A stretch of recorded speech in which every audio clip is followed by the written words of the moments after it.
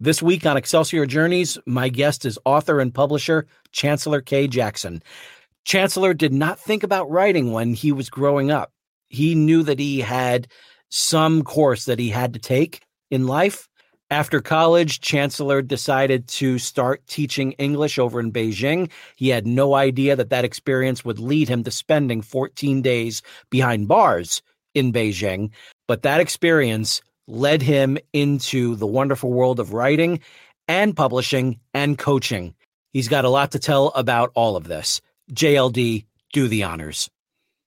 Hey, this is John Lee Dumas of the award-winning podcast Entrepreneurs on Fire, and you're listening to the Excelsior Journeys with George Sirois. Prepare to ignite.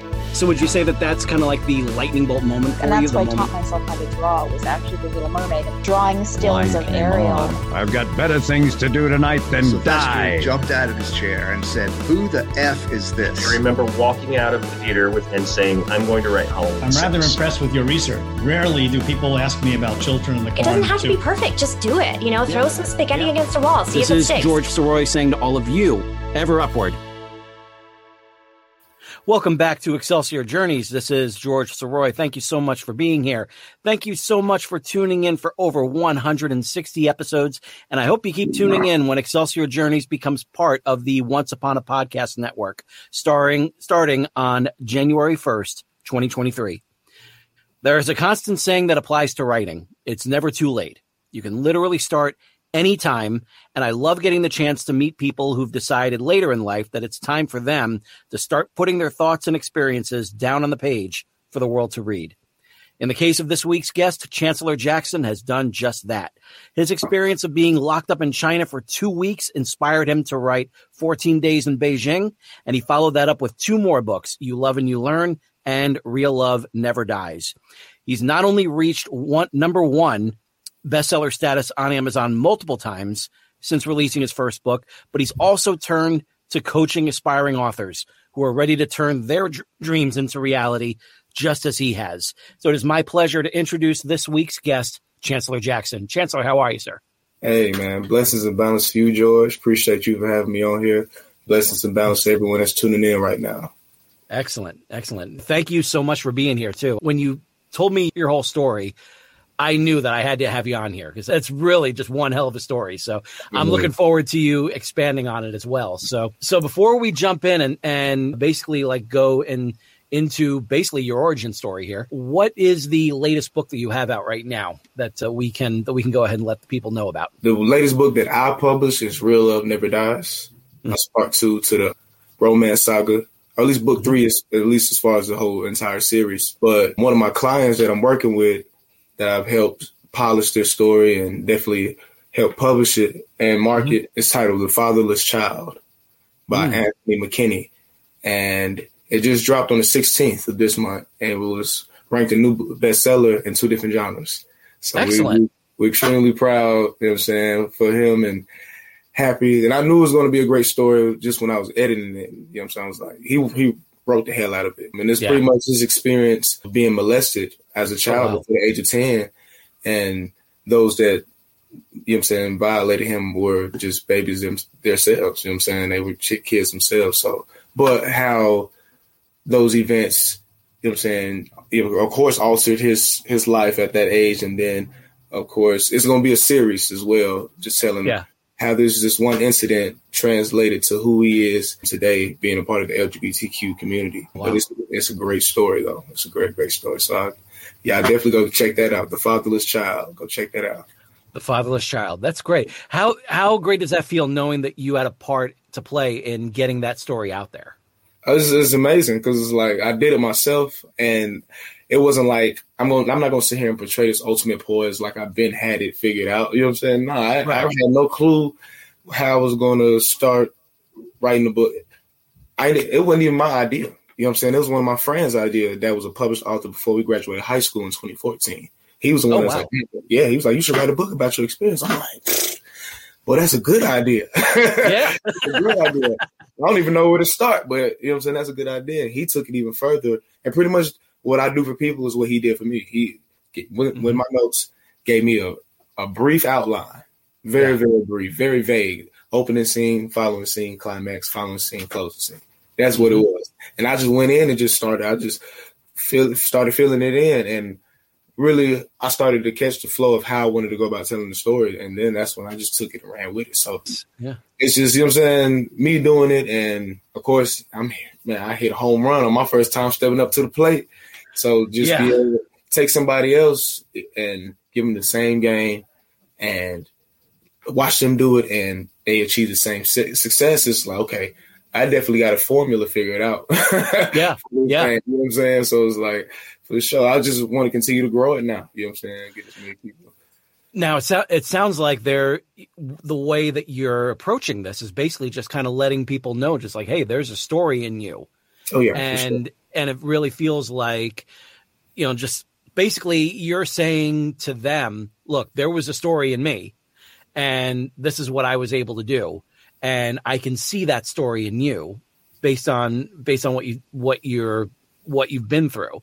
Yeah. So you're basically just kind of saying to them, you know, this is how you can shape it the way that you were, right? Yeah. And it's like, you know what I'm saying, you went through it for a reason. Yeah.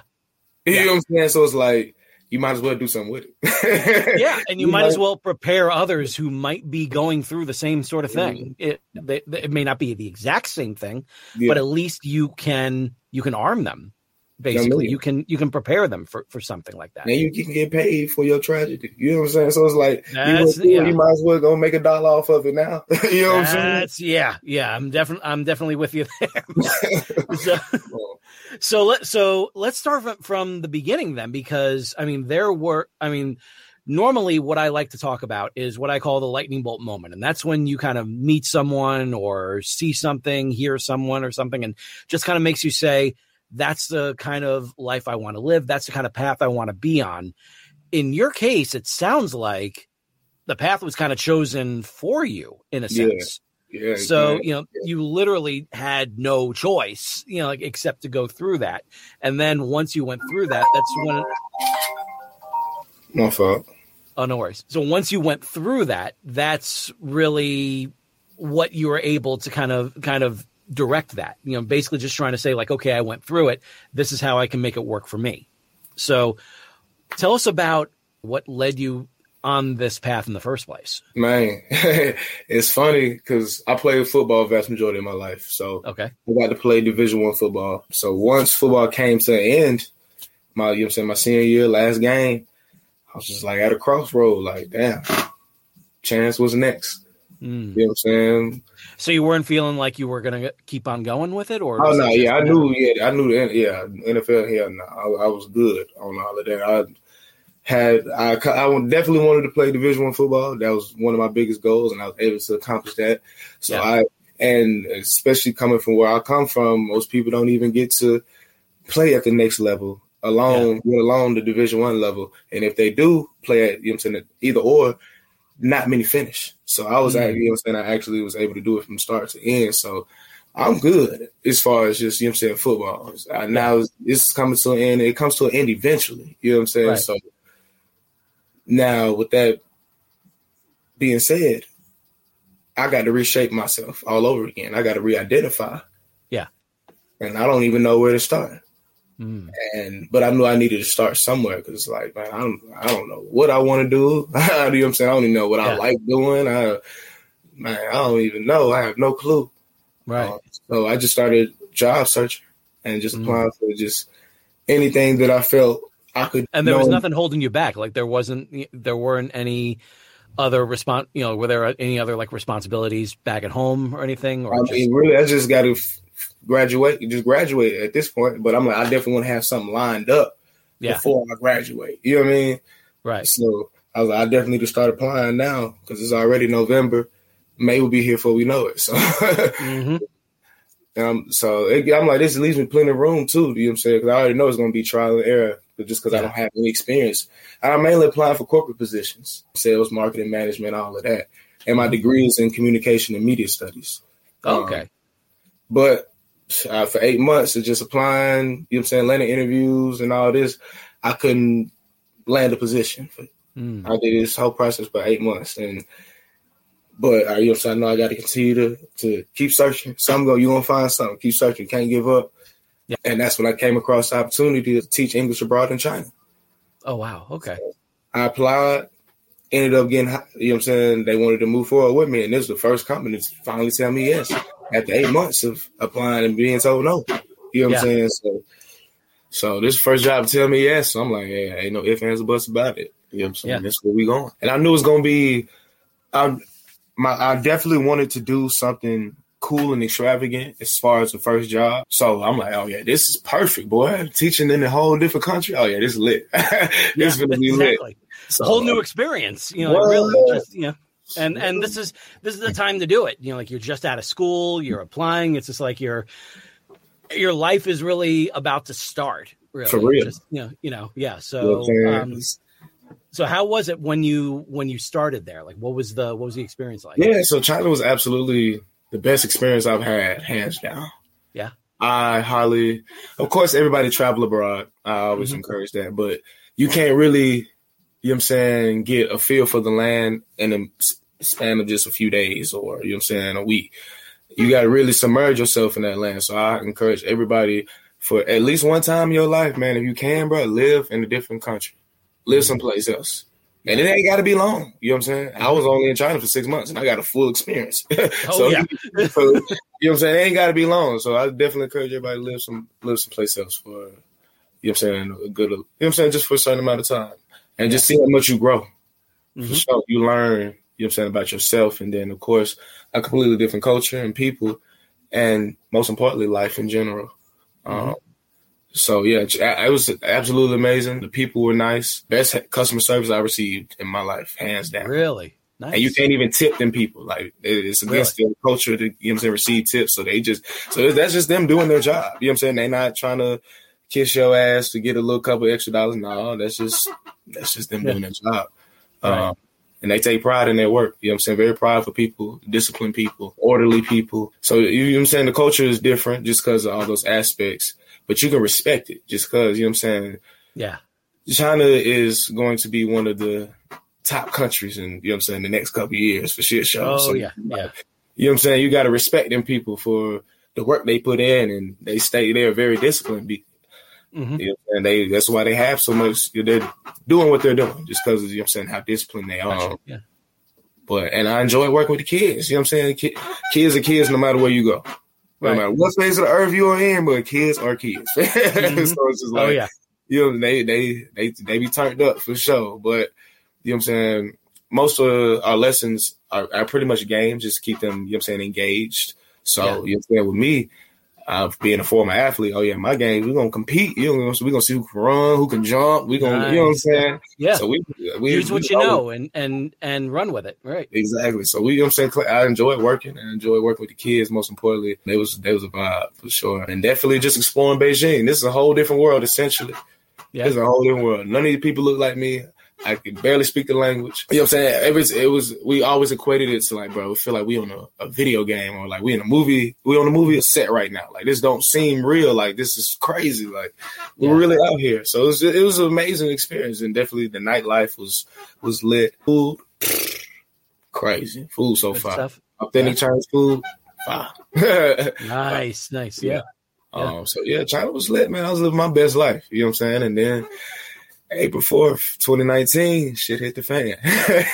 So, you know, so with that, let's talk about the proverbial shit hitting the fan here. So like, what, you know, like it sounded like everything was going well. You were able to get, you got like this life going for yourself. You're able to kind of feel like you were on the right path. Now, did you feel like you were going to, back then, before everything happened, did you feel like this is where you're going to be staying for like the next several years? No, I knew I was going to, because my contract was for a year. So I knew I was going to do my year for sure. Now, what will happen after that year? I'm like, man, I have no clue. I'm going to be a whole different person after the whole year here. So yeah, I knew I was going to do at least a year. At least that was my goal. I wanted to do a year. Yeah.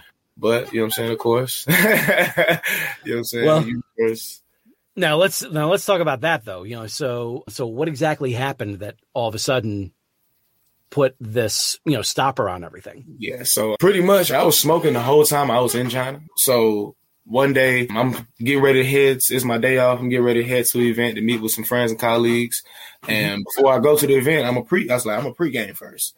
For those that don't know what pregaming is, that's like when you and some friends finna get ready to go out on a night full of adult festivities. I was like, hey, let's meet up at so-and-so house first. And we're going to turn up there, and then we're going to go out and have even more fun. Oh, yeah.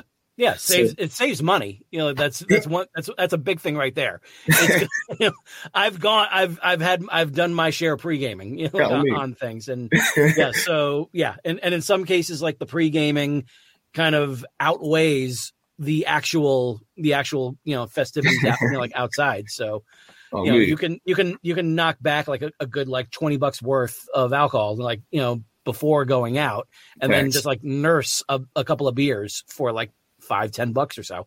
I went through the college life. I know.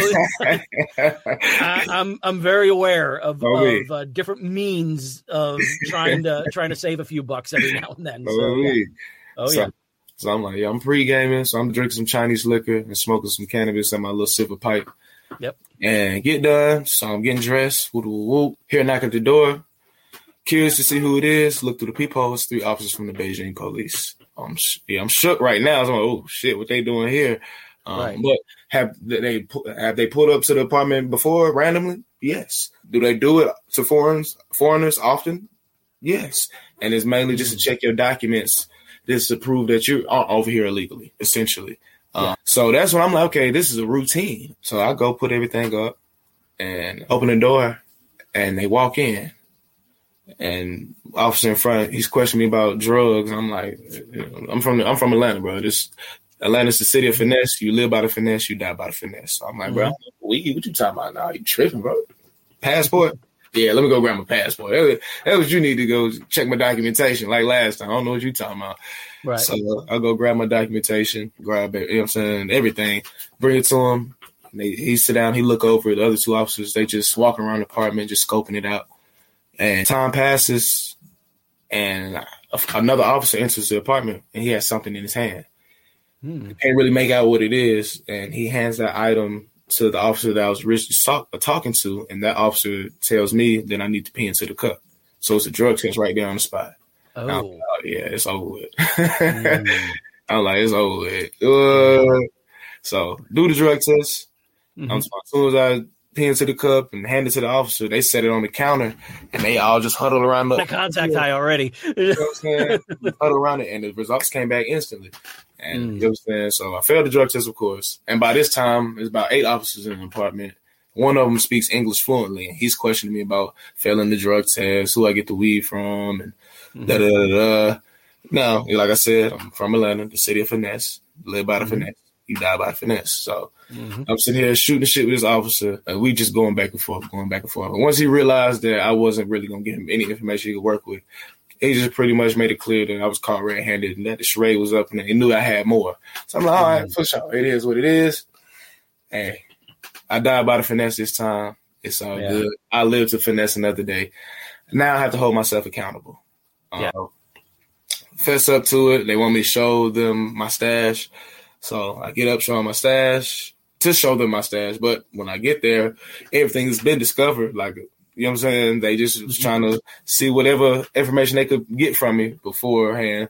So confiscate everything, throw the cuffs on me, walk me out, escort me out the building, and send me down in the police van. And now at this moment, really once the handcuffs are put on me, all forms of communication is completely done. Like now it's like, for the rest of the story, it's like we don't know what's going to happen.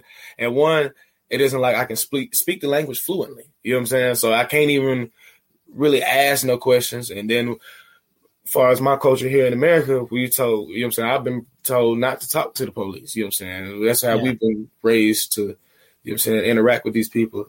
Right. By not interacting. So I ain't posing. They ain't saying nothing to me. I ain't saying nothing to them. So we get to one precinct. We there briefly, like 30 minutes or something, and then we get back in the van. Yeah. I'm like, what are we doing? I don't know. I don't know where we're going now. We end up at another precinct. You know what I'm saying? Now, this one, they had me change clothes and put me in a holding cell with like 8 other Chinese dudes and Then my official interrogation is done, which is dramatic just because they take me to the basement of the precinct into this room and lock me into this metal chair that looks like an electric chair. But by this time, you know what I'm saying, that was plenty of time for me to come up with a good story to finesse them with, you know what I'm saying, from being arrested and now we, you know what I'm saying, they finna do the actual interrogation. Like I've had plenty of time to come up with a good story to finesse them with. So, yeah, you know what I'm saying, getting my, you know what I'm saying, my made up detailed story. And it was 2 officers. One was asking all the questions. The other officer was transcribing the entire thing. Yeah. And then they bring the transcription over to me to read and but everything's in Mandarin, so I don't know what this thing is saying. So jeez. I don't even know what this is saying. But they said, sign it. And they tell me to thumbprint it. They release me, and now we go back upstairs, do my mugshot, handprint, and then throw me back into the holding cell. You know what I'm saying? And now I'm just reflecting, and I've just been reflecting on everything as it's been transpiring. And then, of course, after it transpired, just reflecting on like, bro, did they, you know what I'm saying, did they buy the story? Was the story good enough? Like just replaying the whole scenario of everything that happened earlier today, you know what I'm saying, leading up to the arrest and what I could have did better. And you know what I'm saying, just reflecting, but I'm not like panicking or nothing. I'm just really in the moment. Like, damn, it's like, damn, you could have did this, now you could have did this, now you could have did this. You know what I'm saying? But I knew I was like, I don't know what's finna happen, bro. How this thing finna play out, but I know like there's no point in dwelling on what could have been done. Now it's just about, okay, here I am. Yeah, what's the next step from here? Me, I was like, I know I'm gonna be good when it's all said and done. I know I'm gonna be good. Just take note of every minor detail because it's gonna be a great story to tell once you out of this predicament. And most importantly, enjoy this high one last time because we don't know what the hell finna happen to us. For real. Yeah. So once you come down, that's about it. Man. Yeah. So now they threw me back in the holding cell. Hours and hours pass. You know what I'm saying? Now my high is coming down. I fell asleep. Get woken up by them coming to get me out of the cell and take me back to the lobby, bring my basket of clothes, tell me to get dressed. So I'm like, oh shit, these folks finna let me go. Yes, sir, boy. See, look, this is what happens when you work with these folks. You be compliant, good energy, yeah. So I'm sitting in the lobby waiting for the next set of orders. And they had me follow them through a door that's behind the front desk. So we enter through the door, and now we're in the hallway. And at the end of the hallway is a small room crowded with officers. So I'm following the officer into this room. And as I enter, I can only assume that this is some form of evidence room because it's evidence bags everywhere. Like it's just hoarded. Like it's no sense of organization at all. Like I'm like, okay. But in front of me is a table, and on the center of the table is everything that's confiscated from my apartment. So this is an interesting phase within we still in the first chapter of what I'm breaking down to y'all. Really? Wow. Exactly. So this is an interesting phase within chapter 1 because, like I said, communication is non-existent. Yeah. So I don't know what's going to happen, how this thing going to play out, how long I'm going to be in this situation, nothing. Yeah. And it's like that throughout the whole story. But with that being said, I received signs and messages from the universe, from the ancestors, the higher powers, the guardian angels, whatever you want to refer to them as, let me know how long I was going to be in this situation and how it's going to play out. Yeah. You know, so I received like 3 of them. Yeah. But this is the very first one and the only one that was live in action. So they weigh the weed up in front of me. And it's also interesting because, like, when have you ever heard of the officers weighing up whatever you just got caught with, you know what I'm saying, in front of you? Like, so they weighed up in front of me, and it told us out to be 1.4 grams. Now, those that partake in cannabis, 1.4 grams of cannabis. 1.4 grams isn't nothing. Right. If you don't partake in cannabis, we're talking units of measurement.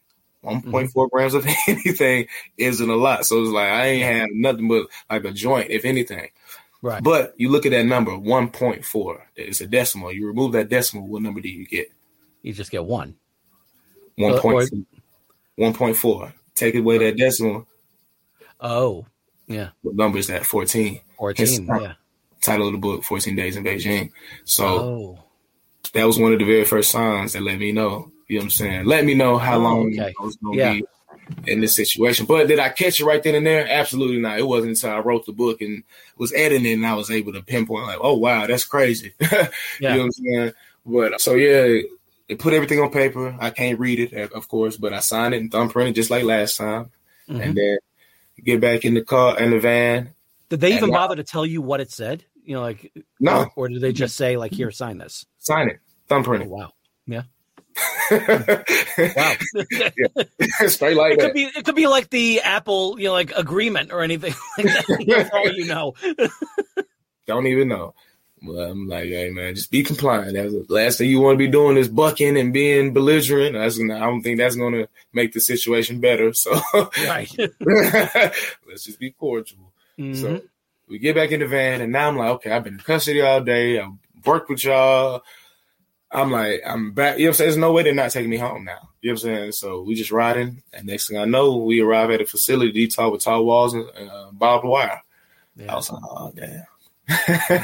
We're just getting started. So, yep. You know what I'm saying? So, yeah, that's when I was housed for the next days. And I was locked up 24 hours a day, 7 days a week. 15 people in one cell, 9 wooden beds, 3 soups a day. And all I had was 1 Tupperware bowl and 1 plastic spoon. Wow. Now, was there any sort of interaction with anyone, or is it, you know, like you said that there were what, 15? Yeah, that were there. 15 people that were in there. Well, so were you able to communicate at all with them, or were they just first 3 days? I was the only foreigner, only English speaker in my cell. So I'm in it with 14 other Chinese men.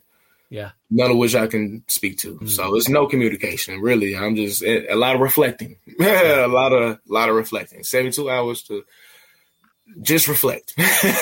Were they coming up to you and like starting trouble or anything? No, they really just want to talk. We got a bunch of questions and curious because most of them have never been this close to a person of color before. You know what I'm saying? So they just intrigued. You know what I'm saying? Just got a bunch of questions. But with the language barrier, it's like, bro, I don't even know what y'all talking about, bro.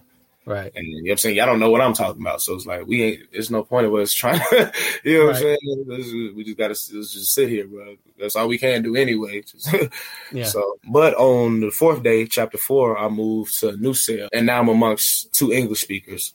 And okay. Now I can finally communicate with somebody and learn how the jail operates and how this process works.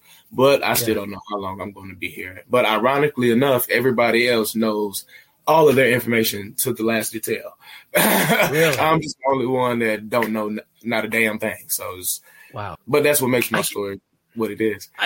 I can't imagine like going 3 days and not being able to communicate with anyone. Like that is, dude, you know, I mean, like that's how you're able to get through that is impressive in and of itself. You know, but, like I said, I knew I was going to have to this. When I first got in the cell and I'm like, damn, this is crazy. Like that's when reality fully clicked. Like, okay, you're in here. Yeah. And nobody knows you're in here. But like I said, you said earlier, ain't no point in crying over spilled milk. What needs to take place in order for me to get on up out of here? Well, people got to realize you're in here first and foremost. Yeah. So it was like, you didn't show up to that event, and I'm sure they called and you ain't answered. And when you don't show up for work Saturday and Sunday for your 8 o'clock class, oh yeah, people gonna come looking for you then. So it's like, you gonna have to sit through the weekend at least before you become missing on people's radar. So, you know what I'm saying? We're gonna have to thug it for now, and come Monday, the search for me will begin. We'll just take it another step, you know, just step by step. That's how we're going to keep doing it. You know what I'm saying? So yeah. So day 4 hits.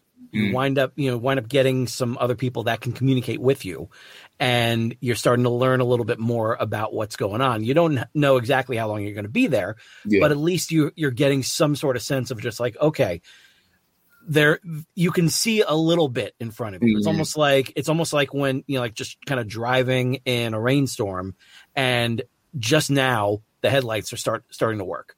Yeah. you can't get to the end. You don't know where the end is. Yeah. But you can at least see what's ahead of you. Yeah, facts.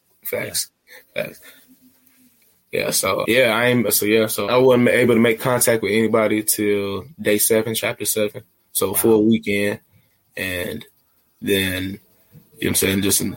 I didn't know it was going to be another week, but you know what I'm saying? Just another week of just, you know what I'm saying, sitting, hoping to hear some information and not hearing anything. And then one day, you know what I'm saying, they just finally call your name, like, come on.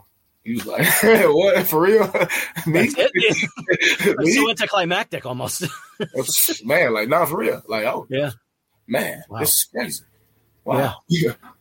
Oh, so you get out, you get that, you go the 14 days, and now all of a sudden, just like that, like you're all finished. Did they just kind of walk you through any other sort of process or anything like that? Yeah. So the process isn't over. Like, okay, you're out of jail. Right. That's step one. Now they take you straight to your apartment to pack up the rest of your shit, and then straight to the airport. And you're deported from the country. Wow. Yeah. Yeah, they get you on up out of there. Yes, sir. Yeah. Like something like that. Yeah. That's, whew, yeah. Get you on up out of there.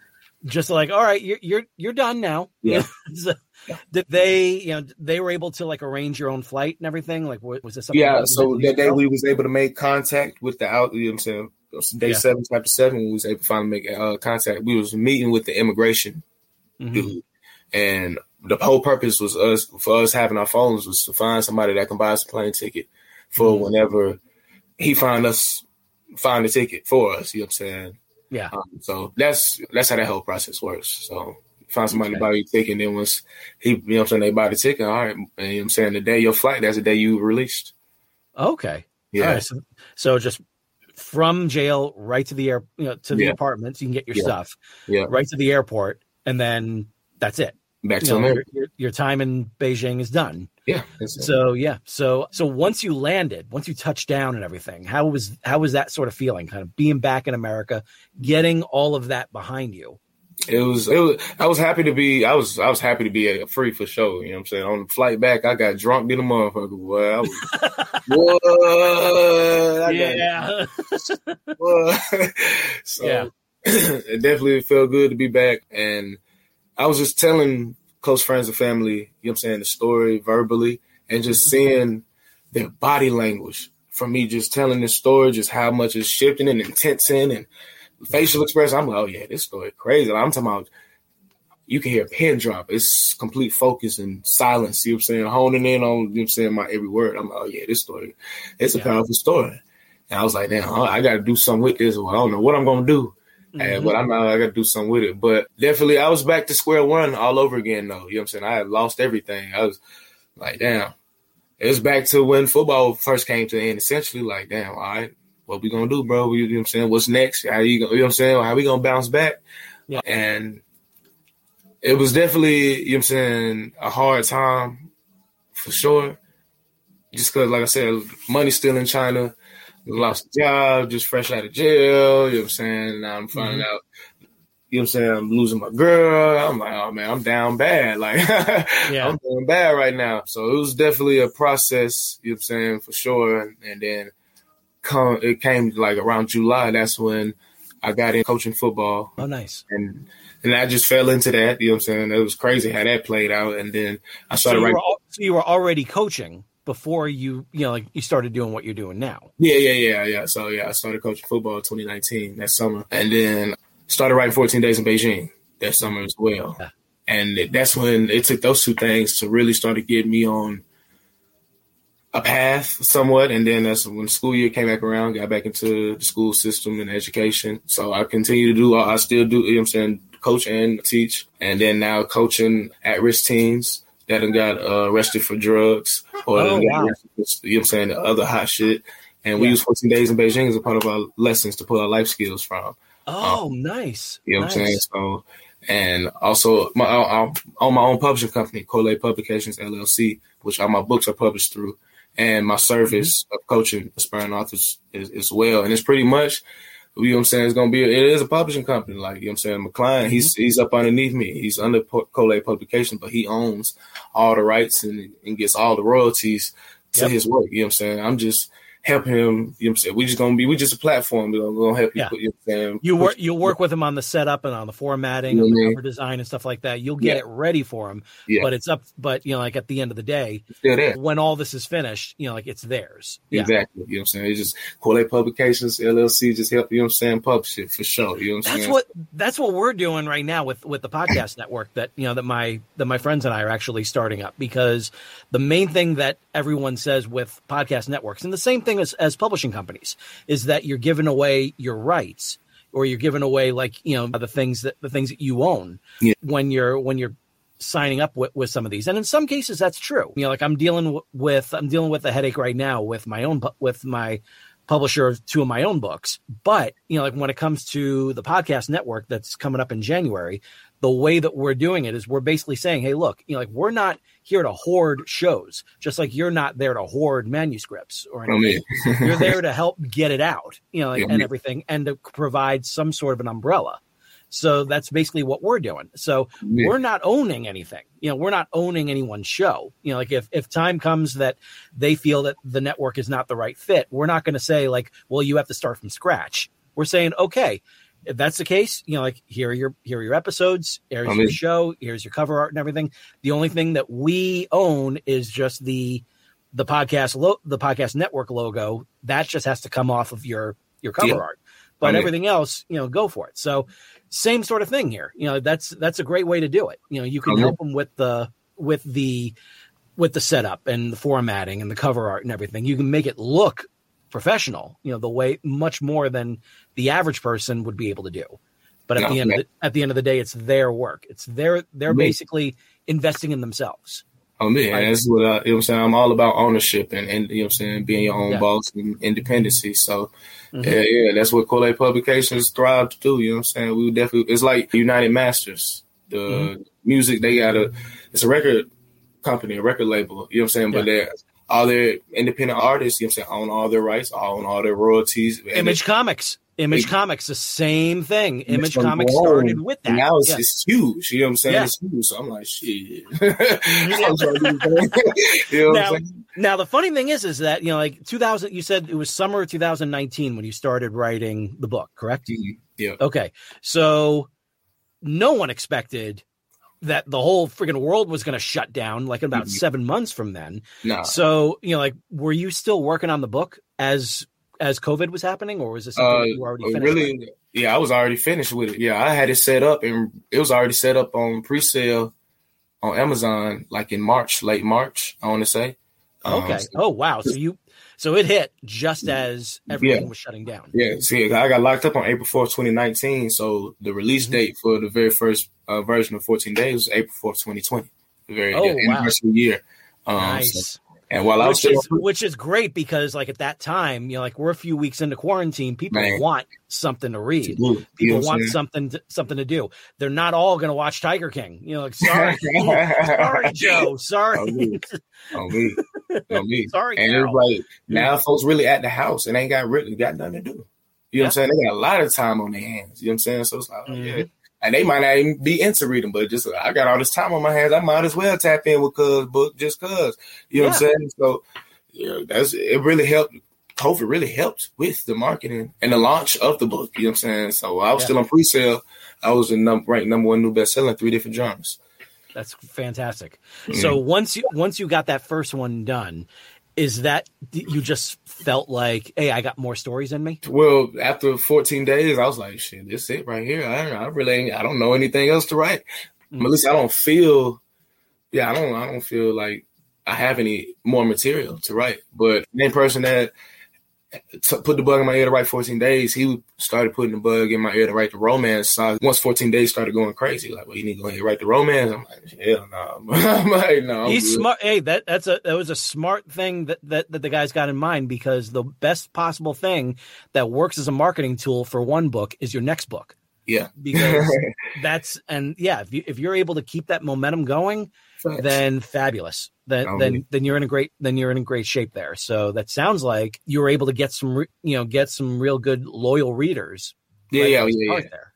Yeah, and another phase was a lot of women that was reading 14 Days. Their biggest thing was, you know what I'm saying? It's like, okay, you talk about this girlfriend of yours throughout the story, but you never get to talk to her, you know what I'm saying, while you're locked up. And then at the end of the book, you get out, and that's it. You know what I'm saying? What happened next with her? How that whole story play out? What's the tea with that? So they want, you know what I'm saying? They was definitely intrigued to hear that aspect of the stories too. So I'm like, okay, for sure. But it really, what sold me was I came across the statistics of the best-selling genres, and when I saw romance at the top, I said, "Oh yeah, that's when that light bulb." I was yep. Ain't no if you can do it, then by all means, like play to what's there. I personally don't have like a romance in me. I'm a young adult sci-fi kind of guy, so sure. That's where my stories, really, like are sitting. So if you have a knack for telling those kinds of stories, if they're going to get that kind of audience, then damn it, go for it. Go for it. So, I'm there with you, man. Like that's awesome. That's awesome that you're able to do that and and play to that very eager fan base right there. Like those, the romance readers, yeah, they love it. They love it. So.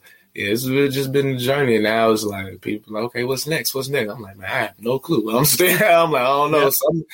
Something might come about, but right now I'm just helping other people put their stories out.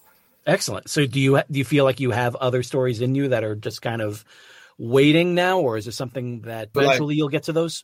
Both. Probably got something already brewing that I can cook up with. Definitely, I know.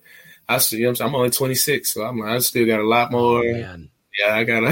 Oh man! You know what I mean? See, this is where I gotta hate you because I'm 46 right now. I still got a lot more time left. So I got lots of experience still. That's great. That's terrific, man. So, what tip do you have for someone who basically just kind of wants to get started in that same way? They got a story, they have an experience. Yeah.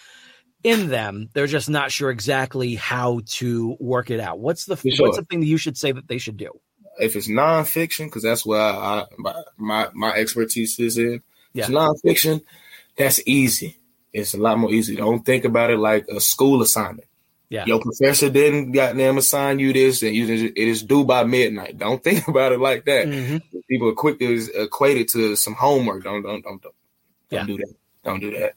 Mm-hmm. Get you an outline and just set it chronological order. What happened first? All right, what happened after that? What happened after that? Tell the story from start to finish. And when you get to writing it, write it like you are sending a long-ass text message to one of your friends. Don't worry about no indentions, no punctuation, no grammar, but just write the shit, bro. Yeah. Just write it, bro. You start focusing on all the others, you just gonna slow you down. You just get it on paper, bro. Just write it. Just write it. That's fantastic. And where can my listeners find you on social media? Man, the best search tool we got. You know what I'm saying? Google me. Google Chancellor K. Jackson. You'll find on my social media platforms. My website, chancellorkjackson.com. Other interviews I've done. Of course, you know what I'm saying, you'll be able to find my books as well, 14 Days of Beijing, You Love, You Learn, and Real Love Never Dies, available on Amazon, as well as my website. And I also have the audiobook for 14 Days of Beijing. Nice. Nice. And it's on, I'm doing it episodically, so I'm dropping chapters here and there on SoundCloud, YouTube, Spotify, Apple Podcasts, and Anchor. So you can, and I'm reading it, so you can listen to it, and it's dope. Nice. For sure. So, I love it. I love it, man. I love it. Yeah. And what Chancellor's saying is, it's something that you can just take with you for the rest of your life. You got a story in you, you got something in you, you have something to say, then just write it. Don't worry about how, just write it. And just like we had said before, it's never too late. It's not something that writing is something that you can start, you can pick up whatever, and you can take that, you can run with it. And if you realize that, hey, you have a knack for it and you're able to keep going with it, then by all means, keep going with it. You got stories in you, tell them. Don't worry how they're being told, just tell them.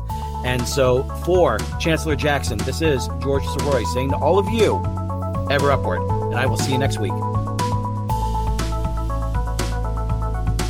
Thank you very much for listening to this episode of Excelsior Journeys. I hope it was both inspiring and entertaining.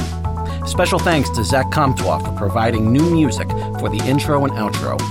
Please take a moment to leave a rate and review on Apple Podcasts. And if you enjoy the show, please share it with your friends and subscribe to your platform of choice by going to he'sgotit.com/podcasts.